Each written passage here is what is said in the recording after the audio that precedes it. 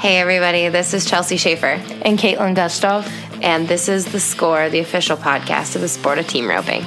This is the Team Roping Journal's semi-weekly podcast highlighting the team roping industry's top talents and influencers through stories that inspire and connect ropers. We sit down with ropers from the professional ranks as well as industry icons and producers to delve into topics that make the team roping world tick. This is Season 2. It will feature even deeper interviews, storytelling, and issue-based coverage, and we are so excited you're here. This episode is brought to you by the Walt Woodard Ropers Collection by MetaLab. We'll tell you about it later in the episode. One thing I kept thinking while recording this interview, have we taken the greatness of Walt Woodard for granted all these years? Now, the two-time world champion has made some 15 consecutive NFR appearances between 1976 and 1990, and he won a world title in 1981, then again at the age of 52 in 2007. He's had 20 NFR appearances total. He's spent decades sharing his mastery of the game with students across the country and beyond, and he's made some of the greatest, yet lesser-known horses in the history of the sport. Last year, with Matt Sherwood, he set the arena record at Rodeo Houston en route to a win there. And this year, he set the arena record at La Fiesta de los Vaqueros in Tucson's second round. With Brooks DeHosie this year, he just won the California Rodeo Salinas, one of the sport's most cowboy setups in Walt's home state of California. But Woodard is quiet. He doesn't seek the spotlight now at 63. Though he's never turned me down for an interview, he's never sought one out either. That's one of the attributes that makes a conversation like this so valuable to me. Throughout this interview, it felt like while Walt was being candid, each word was carefully curated by a man so skilled at his craft that even a short conversation just about healing steers must be taken with the utmost attention to detail. Now, I hope you enjoy. Thank you for listening to this interview with two-time gold buckalist and a $1.5 million healer, Walt Woodard. Wait, before we get into the interview, I've got to tell you something else that I forgot when I was recording the original intro. Guys, we are giving away a win-a-day clinic with Walt Woodard at your home arena or a suitable local facility if you don't have steers and roping arena at your place. But all you have to do is go to teamropingjournal.com and fill out the entry form, complete a short essay talking about why you and your friends, 10 of your friends, guys, that means you get to be the cool kid that has all the people over for Walt Woodard to come and teach you guys how to rope a little bit better at your place. You just have to go teamropingjournal.com. You will see all kinds of banner ads that tell you to go there, and you will fill out a form. You will submit an essay. We will sort through your essays. We will pick our favorites with Walt's help. And then if you make the top 10, you submit a video, and Walt gets to pick through all the videos who he wants to come help. We're going to come out there. We're going to bring you guys all kinds of goodies from MetaLab, from Walt's Bit Line.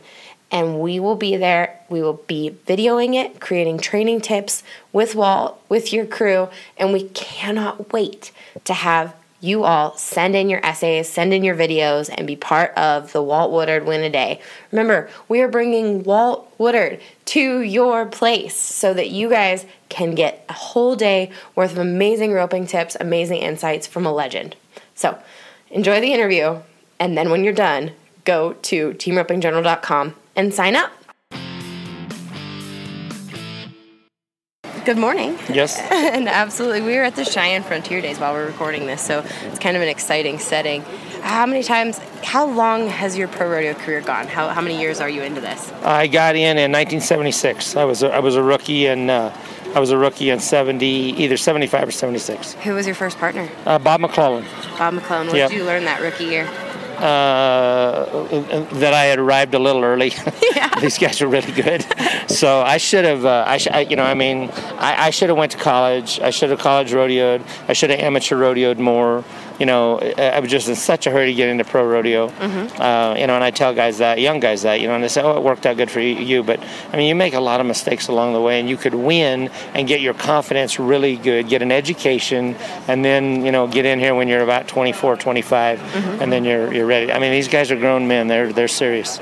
Now, but in 1976 when you started, the Camarillos were at the top of their game, correct? Yes. Who else are some of the guys that maybe don't get the credit from back then? Al Hooper was a little bit before that, but he was a world champion, and he wore a white shirt and drove a Cadillac and, wore pressed clothes, and his horses looked amazing, and he was a very professional guy. Ted Ashworth was always also a world champion, and, he was a guy that had broken down team roping and understood the mechanics, and I was always attracted to him as well. But Les Hurdy's could head amazing, and those guys were great. Who did you model your style off of? Leo Camarillo was the first guy that I ever seen that could rope 10 steers in a row by both feet. Him and his brother. I always say Leo and Gerald. Mm-hmm. Gerald was a 1969 world champion as well. So he could do it. He could do it too. But those guys had timing. They had horsemanship. Their father was a good horseman. They had the horses in bridles. And those guys were kind enough to let me hang around them and practice with them and travel with them. And I learned a great deal from them. Now, speaking about bridles, horsemanship is a huge part of what you do. Tell me how your horsemanship has evolved since, in the last 30, 40 years. Well, I was raised by great horsemen. My father and my grandfather both were really great horsemen, and I understood the importance of having a horse broke and having him in a bridle, and being able to move him off your legs and having him broken the pole and not quartering when you dally and those kind of things. And my dad was you can't talk to people anymore, like I was talked to when I was a kid, but. The way that my dad talked to me was based on truth and reality, because if I ever took a bad shot when I was a kid, if I ever threw out of position, he would say, "Get off your horse and go in the house with your mother." And I would say, "Why?" And he said, "Because she can't ride very well either." And then he would back it up with this. He would say, if you can't eliminate position as a reason why you miss, how can we address any other thing, any other topic? How can we talk about the swing? How can we talk about your delivery? If you can't ride your horse in position and stay in position for a series of swings. Well, there's a better way to say that other than insulting my mother, but I was attracted to the way that my dad talked to me, because he wasn't being mean. Don't get your feelings hurt. That's true. If you can't get in position, how are you going to work on anything else? So I was really trained by a guy that was a disciplinarian about taking a good shot, a high percentage shot. You could go through a checklist of what a broke horse is. You said broke. You kind of rattled a few things off. What is a broke horse to you?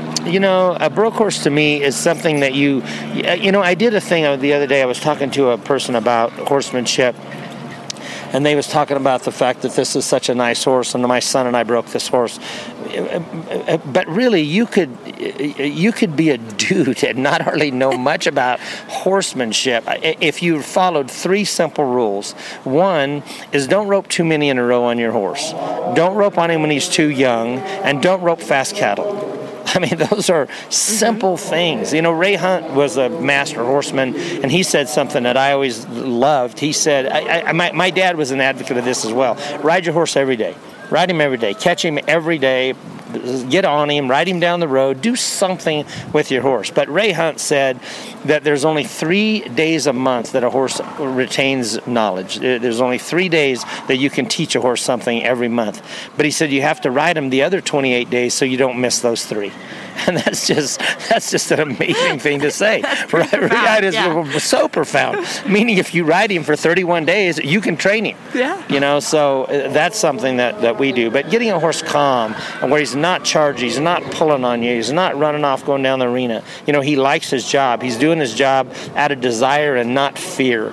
I think that to me is a pretty good way to describe a horse. Yeah. Now, we're standing next to Blueberry. Yes, that's him. Tell me about his progression. What did his training process look like? I don't want to make you give away your secrets. No, there's no secret. Travis Woodard, my son, is a great horseman. He's really good about getting a horse in the bridle and get him to where he's broken the pole and submissive and quiet and knowing his leads and having a great foundation with that.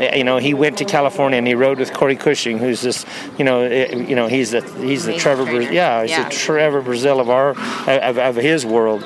And then he mixed the things in that my father and my grandfather taught us. I mean, Travis Woodard is a far superior horseman to me But then I'm really good at the monotonous day after day after day stuff. Getting on the horse and roping the sled and roping the donkey and roping the track steers. I'm really good at that. I like that. I can go out there to the end of the arena and I can lead steer on my colts for a couple hours, and it's just following a steer that trots around. And I'm really good at that. I like doing that. Mm-hmm. So I think that with Travis's background on these horses and then my day after day after day stuff, I think that's a great combination. Yeah. Now, how old was Blueberry when you guys started with live cattle? We put the halter on him the very first time, mm-hmm. but he was probably, 3.5 years old, and that's when we started messing with him. Gotcha. So at 3, you guys started. Tell me about that process. Well, we start messing with them when they're little. We actually start when they're yearlings and 15 months old.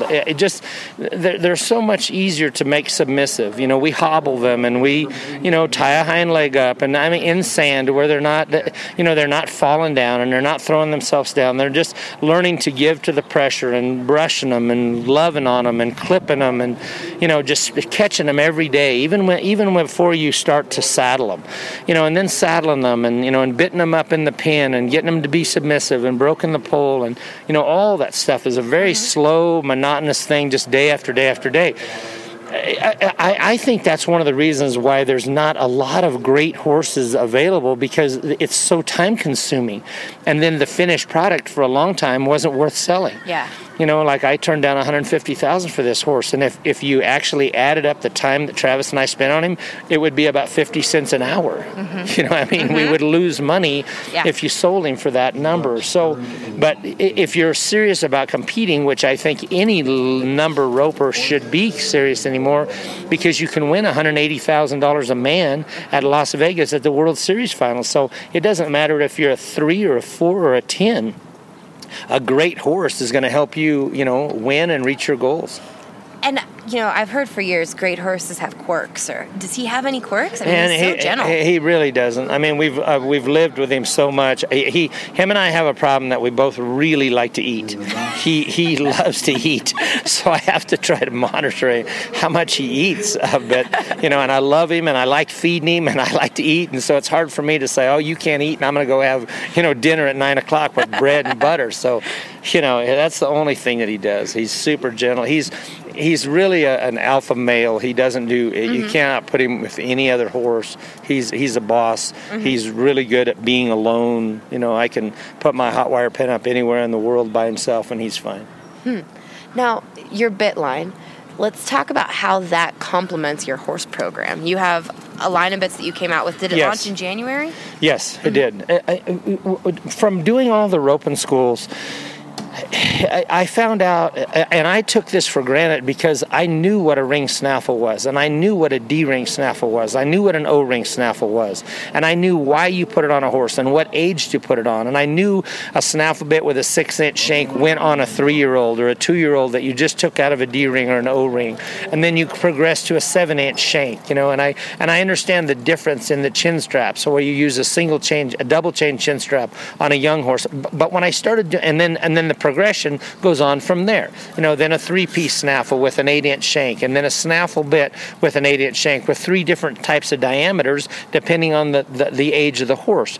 And when I first started putting roping schools on, and then you just keep moving up, because mm-hmm. then you go to a bit that has a port in it, a smaller port, and then finally a higher port, which most people call a correction bit, which I don't like the name correction bit. I think that's a marketing ploy, mm-hmm. because if you told somebody, oh, you need a correction bit on your horse, and the guy would say, well, is he cheating or running off? Doesn't matter. This fixes everything. It's a correction bit. It corrects all things that are wrong.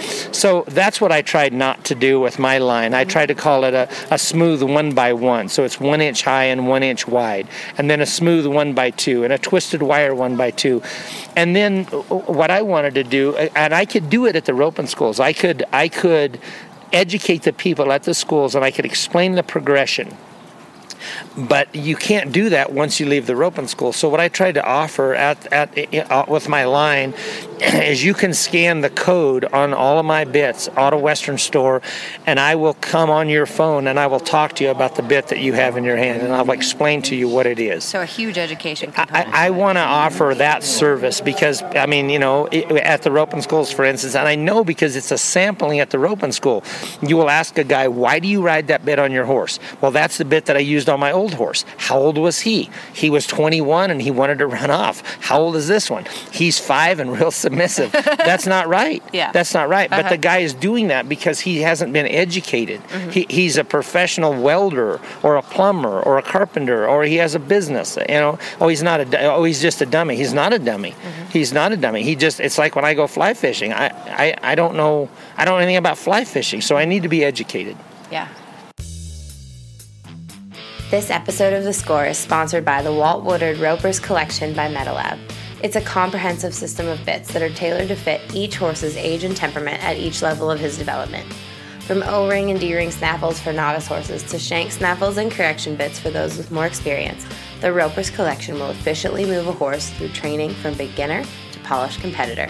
You can learn more about the Walt Woodard Ropers Collection at www.partrade.com. That's PARTRADE.com.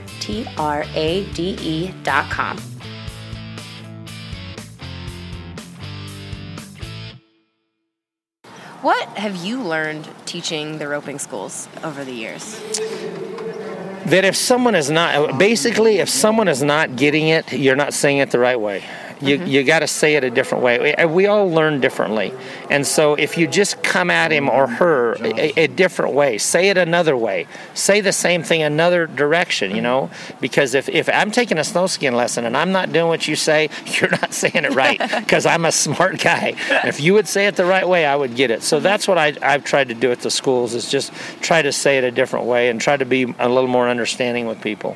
Have you seen any changes or big picture trends emerging through your schools? Do you ever see anything about the roping industry changing over the years as you've taught your schools? Oh, I think these guys it's amazing how good people rope. I mean, I hear about kids that are 16 years old that are 9s and 17-year-old that are 10s. And I mean, that's just incredible how good people rope. But I think with more money, with bigger prize money, comes a better quality of athlete, a better horse. They're bringing better horses into this world. And in the old days, they say, if a horse is not very athletic and he can't run very fast, heel on him. That's a joke anymore. Yeah. I mean, these horses have got to be able to fly. I mean, they got a heel and bear almost everywhere you go, and you can't overhaze the steer, and guys can reach, and you got to be able to get down the arena. It's just the talent of people is amazing anymore. And it's not from my roping schools. It's being able to turn the computer on, and you can take a free lesson that some guy's posting. I look at it. I look at Facebook. It's so interesting what guys are putting on there. Yeah. Free, wonderful information. Now, all these years you've roped with Clay Cooper, you rope with the best guys in the world. Do you ever get to pick other people's brains? Do you want to pick? No. You have to be careful a little bit about that, because a lot of times people, I'm going to heel like Jade Corkill, or I'm going to heel like Junior, or I'm going to heel like Colin Van On, or I'm going to heel, and you can't do that. Yeah. You got this far because you have a lot of ability. You might get a little bit wider like Corkill. You might put a little more speed on your swing like Jake Long. You can take a little something, but those guys all are amazing ropers, and they don't win just by luck. There's a reason. There's something that makes them win. So you can rob a little something from every person, Yeah. Now, you had said to me, you said a little bit earlier that you crave it still. Yeah, I absolutely do. Tell me about that. Where does it come from? I don't know. Well, I do know. I have to have something that I'm working on. I've got to have a goal. I've got to have something that drives me on, a reason that I get up in the morning. I've always done that. I've always had that. And I'm not saying that, I'm better than anybody else because I have that desire. I don't. But I absolutely want to be the oldest guy that's ever made the NFR in the team rope, and I want to do that. I wanted to see if I could do it at 50, and that turned out great, and now I want to see if I can do it at 63 and 64 years old. Right now I got 16,000 $1,500 one. I'm not in the top 50, but I'm 20,000 behind 15th. I can see the guy. Yeah. And I just cannot believe that I can't catch him. So I mean that's something that I just really need. I heard a thing one time that a lot of the guys that went to the moon really had trouble when they came back to Earth and just became a regular guy, because you've already been to the moon. I mean, if you were married to the guy and you said, let's go on vacation, and he would say, where? Yeah. I've been to the moon. Matter of fact, I left a car at the moon. Yeah. It's still parked up there. Where could I go on Earth that would be exciting to me? So I understood why those guys had some trouble, adjusting to regular life. And I'm a little bit like that. Roping against these guys is just, I love roping against them. These guys are quality guys. They're funny. They like to laugh. They're talented. They have great horses. They're dead serious. I just love being around them and love roping against them. And Brooks DeHosie? He's a super talented guy. I'm tickled to death to be able to rope with him. He's got big offense. We almost was high team back at Reno. We were 10-6 on 2. He barely broke the barrier. We placed on our second one. We went second at Cody, the toughest, biggest one-header of the year. And then all of a sudden, we can't win nothing. So I mean, we just feel like we're so close to winning, and we have the ability to win, and we work on it. We practice, and I have a tremendous amount of confidence and faith in him. I love watching Brooks rope. Yeah. I've been rooting for him for a long time. He's due. You guys are going to be due, I think. Good. I hope you're right. I know you're right. Now, I asked our folks on social media if they had one question for you, what would it be? And my favorite question that we got was from somebody that said how, that they've been winning at the circuit rodeos. They needed your advice on how to step it up. Like they can win at Steamboat Springs, but when it comes to Cody, Casper, Sheridan, they can be fast everywhere at the smaller stuff, but they seem to screw up at the bigger stuff. What advice do you have? Well, I think that people try to go too fast. I really do. I think all of us try to rope faster than we can rope, and I think your run at Steamboat Springs was good. It was good. Now you got to go to Cody and do the same run. But when you get to Cody and you walk around the parking lot and you see household names and guys that you recognize on television, you convince yourself that you're going to have to be 4 flat. And you don't. Whatever the steer that you've got to rope that steer. I mean, I know that sounds simple, but I mean, if he runs, catching breeds confidence. It really does. But if you miss at Cody and then you miss at Red Lodge and then you miss at Livingston, you're used to missing. You're not used to hitting the ball. But if the steer that Cody, if all you could do is be 5'8" on it, then be 5'8", And then if the steer runs at Red Lodge, be 5'2", but you didn't place it. And then all of a sudden, you get the loper at Livingston, and you're able to wipe him out, So don't talk yourself into thinking that you got to be 4 flat every time. You don't. Is that where you and Brooks are right now, as far as you? I love roping with Brooks because he reaches and he has a huge offense, and I'm more of Rich Skelton to me. People say, oh, he's a conservative roper. Well, the last time I checked, he's won 8 world championships. They keep track on the number of world titles that you win. He's won the most. Yeah. And the reason that he wins the most or has won the most is he doesn't hardly ever miss. He ropes both feet every single time, and I like that kind of roping.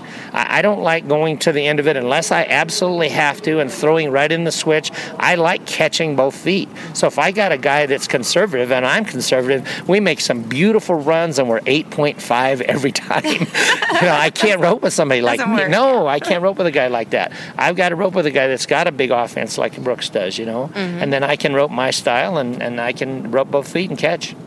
That's awesome. Yeah. Now, we're at Cheyenne. It's funny you say that. The first, I got hired at Spin to Win in 2011 and had never been to a major rodeo, and the first major rodeo I was at was the Cheyenne Frontier Days, and you won it with Jake Barnes.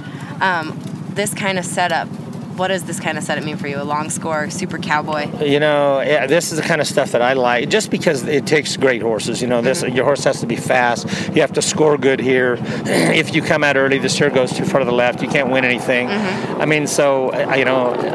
want to win it again. That was exciting to win Cheyenne, especially with Jake Barnes. a legend like that guy. So, I would love to win it again, but it's a challenging place here. If you don't have a great horse, you can't win here. Yeah. Partner-wise, what partner over the years have you clicked with the most, and what was it about that partnership? Well, honestly, some of the guys that I liked the most, I won the least with, Yeah. So a lot of times, I'm good about traveling by myself, and I think that's important to getting along with guys, because everybody has their own personality. I told Brooks the other day, he says, I kind of feel bad that I'm not going with you a lot, and I said, listen, I mean, you're 32 and I'm 80, you can't hang around with me, you need to be with your friends and, do things that 30-year-old guys do. I go to bed at 9:30 and I'm boring. I read a book. I mean, I have a boring life that I follow, but that's good for me. So I think that's one of the ways, because every guy, I mean, Matt Sherwood was delightful to rope with. Clay Tryon was an amazing partner. Jake Barnes was fantastic to rope with. All these guys were great. They were really were great to be around. But Sherwood, he liked to play gin. He thinks he's a good gin player, and he's a decent gin player. But I think I enjoyed roping with Matt a lot. That's awesome. Yeah. Now, over the years, how have you changed as far as your attitude about this sport? I mean, obviously you're craving it just as much as you did when you were in your 20s, but...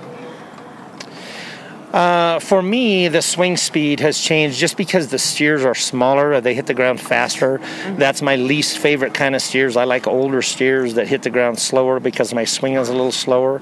So I've went to a lighter rope. I use the NV or the NXG now because it's a little bit lighter, and I can swing it faster. It's not as hard on me to swing. I mean, the GT4 is an amazing rope. I hated stop using the rope because I'd won a world title with it, and not very long ago. But it was just a little bit too heavy for my age, and so that's why I went to a little bit lighter rope. Now, you said at your age, not me. Right. What has your age changed about your game? Honestly, nothing. I don't feel any different. I swear I don't. I mean, and I'm not kidding myself. But my family lived to be 100 years old.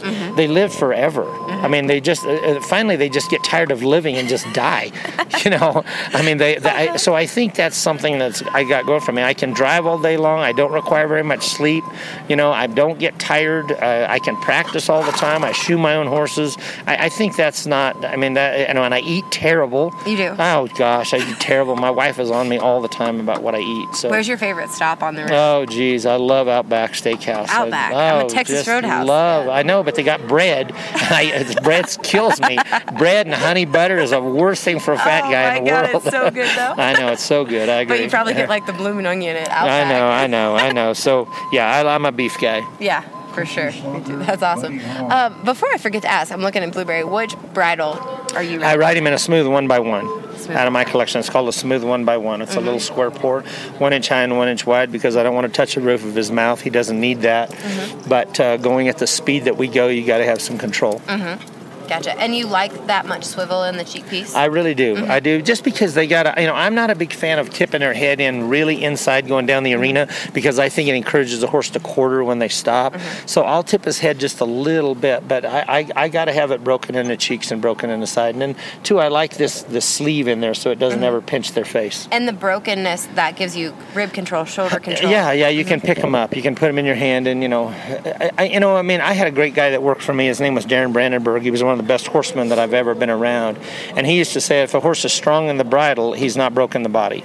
So they'll break their body down first, and then their mouth will come back to you. So that's something that we believe in too. So just don't go to always a bigger bridle. Try to get your horse a little more submissive in the body. And when you say that, I love this topic. So when you get them submissive in the body, are you riding them in a snaffle and then just kind of trotting them around doing circles? You can do that, and you can do that. You can get your horse in a snaffle bit. You can go back to a snaffle and get him to come back and get him to break in the pole and get to where you can, tip their nose in and do smaller circles and move him off your legs. But getting him tired, riding him. You can't go out there when your horse has been eating alfalfa hay for 3 or 4 days in a row and eating Omaline, and get on him and go, wow, I'm going to train him today. It doesn't work. You gotta be on him them all the time and get them to where they are submissive. Do your horses ever do any day work? Do they get out on the range? I don't like riding a horse outside just because the terrain is so bad. Okay. I don't like that. I don't like cowboy stuff to where you're going 100 miles an hour. Oh, geez, he run through a squirrel hole. Well, yeah. Now he's done. So I don't do that. You know, at the arena, when we rope, when Blueberry ropes in the arena, when I ride him at practice, there's not a hoof print in the arena. My friend Tom Roberts, you know, he's a racetrack guy. He's won 3,000 races. He's the best horseman I know as far as health and wellness goes. And he said when those good horses go at the racetrack, that's right after the drag. There's not a hoof print in the racetrack. And we try to do the same thing with this horse. Gotcha. And we drag arena a lot. We're liable to drag arena 8 times a day, 5 times a day, 6 times a day. We drag it. I'll rope a set of steers and drag the arena. Rope a set and drag the arena. And drag it flat. I'm a freak. Oh, man. Yeah. I'm a freak about my ground. I really am. What kind of ground is in your arena? It's sand, but it's not deep sand. It's got a little bit of dirt in it to where it's got a little bit of cushion, but it's not hard. You know, they say you'll hurt more horses in a plowed field than you will running them down the road.